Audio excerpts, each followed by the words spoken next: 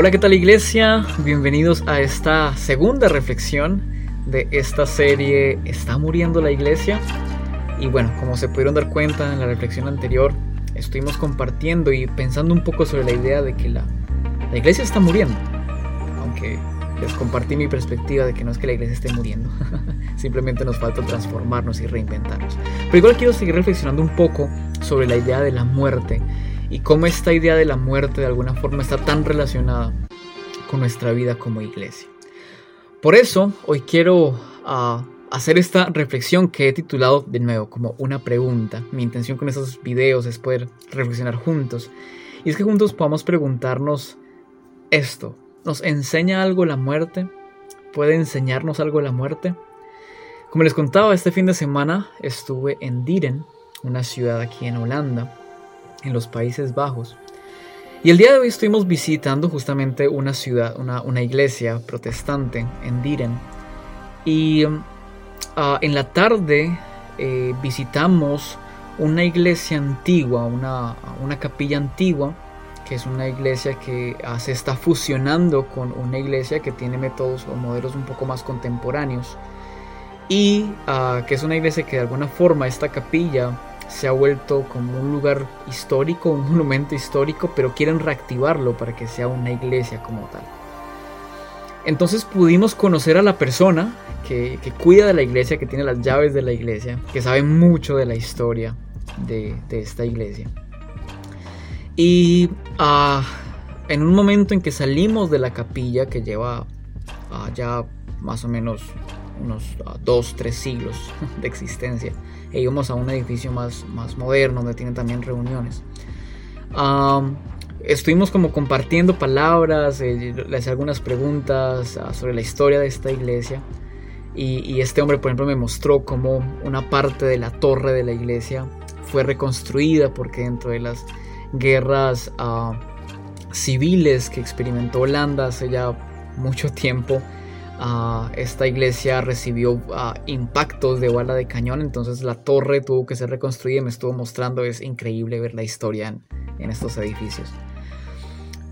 Y nos mostró varias cosas, ¿no?, muy particulares. Un cuadro del rostro de Jesús que fue pintado por el mismo pintor que hizo esta pintura de la batalla de Waterloo, donde aparece Napoleón Bonaparte.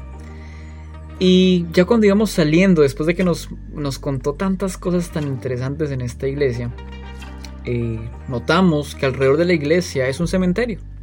Entonces le pregunté, por mera curiosidad, ¿tú tienes familia acá? ¿Hay familia tuya que esté enterrada en ese cementerio? Y él me respondió, sí, ven te muestro. Nos regresamos nuevamente y me mostró una tumba. Y cuando me comenzó a explicar quién era la persona que había sido enterrado en esta tumba, lo primero que, antes de entender lo que me dijo, lo primero que me percaté es que su voz se quebró. Y lágrimas intentaron salir de sus ojos. Tal vez controló su llanto, pero fue evidente que se quebró su corazón. Y me dijo, ahí está mi esposa. Estamos en el año 2022 y él me mostró que su esposa, falleció en el año 2021. No lleva más de un año de fallecida, y obviamente comencé en un par de segundos a reflexionar en este momento donde este hombre me había permitido entrar a su vida íntima, a su corazón, y me había permitido ver el lugar donde descansa el cuerpo de su esposa. Y me di cuenta que no es simplemente una tumba. Obviamente, disculpen si esto suena muy obvio, pero que entendí que esta tumba tenía un significado para él. Me contó también que alrededor de esta tumba estaban sus papás y también sus abuelos. Pero de nuevo, cuando volvió a hablar de su esposa, se le volvió a quebrar la voz. Entonces esto me llevó a reflexionar lo siguiente. Es prácticamente lo que quiero decirles en este video. De que cuando vi que este hombre, aún un año después de haber perdido a su esposa, siente y sufre la pérdida de su esposa, me hizo pensar de que tenemos que valorar más el tiempo con las personas que tenemos a nuestro alrededor, con las personas que queremos, incluso con tu esposa, con tu esposo, con esa persona que te gusta, con esa persona que estás construyendo una relación o que estás interesado en tener algo. Porque a la final algún día todos nos vamos a morir y no sabemos cuándo se va a acabar el tiempo para estar con esa persona que tanto queremos. Para mí fue muy significativo, como les digo, fue algo que de verdad entendí la importancia, vi tanto valor en que este hombre me haya permitido ver el lugar donde descansa el cuerpo de su esposa y que me haya permitido ver y escuchar sus lágrimas y su voz quebrándose. Y creo que esto me dejó esta gran lección, de que tenemos que aprender a valorar a las personas que tenemos a nuestro alrededor. Como les comentaba, estoy en Holanda, he estado lejos de mi familia, de mi hermana, de mis amigos. Y aunque he tenido la oportunidad de conocer amigos increíbles, he experimentado la soledad en una forma que no había experimentado antes. Y estoy aprendiendo a lidiar con ella. Y creo que por eso se me hace fácil entender a este hombre que también se está sintiendo solo. Que tuvo a una mujer, que tuvo a su pareja, que estuvo a su lado por muchos años. Tal vez la pandemia se la llevó, tal vez en los últimos meses antes de que la pandemia fuera superada, su esposa no logró ganar esta batalla y se fue. Y ver el corazón de este hombre que aún extraña a su esposa me dejó esta gran lección. Y como les digo, poder entender esto y poder ver también que hay mucha gente aquí adulta, a muchos adultos mayores, muchos ancianos que viven solos.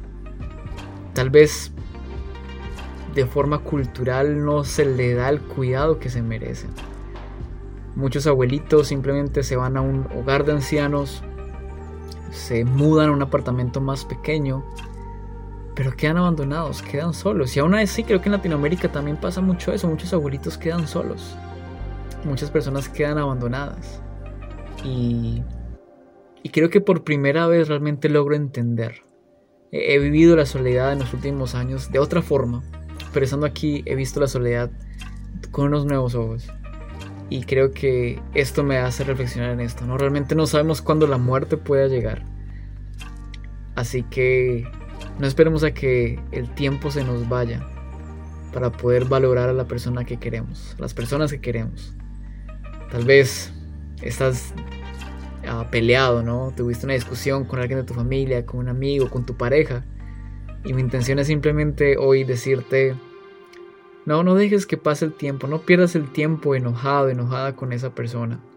Arregla las cosas, disfruta tener esa relación, bien sea de amistad, de noviazgo, de una relación familiar. Disfrútala, porque algún día la muerte nos va a llegar y van a haber lágrimas en nuestros ojos, y eso hace parte de la vida. Pero que cuando llegue ese momento, y aunque tengamos lágrimas en nuestros ojos, igual podamos decir: extraño a esta persona, extraño a mi esposo, extraño a mi esposa, extraño a este familiar, extraño a mi amigo, a mi amiga. Pero lo disfruté, la disfruté. Así que esa es la reflexión que quiero dejarte el día de hoy. Gracias por escucharme y nos vemos en los próximos 2 videos de esta serie. Chao, chao.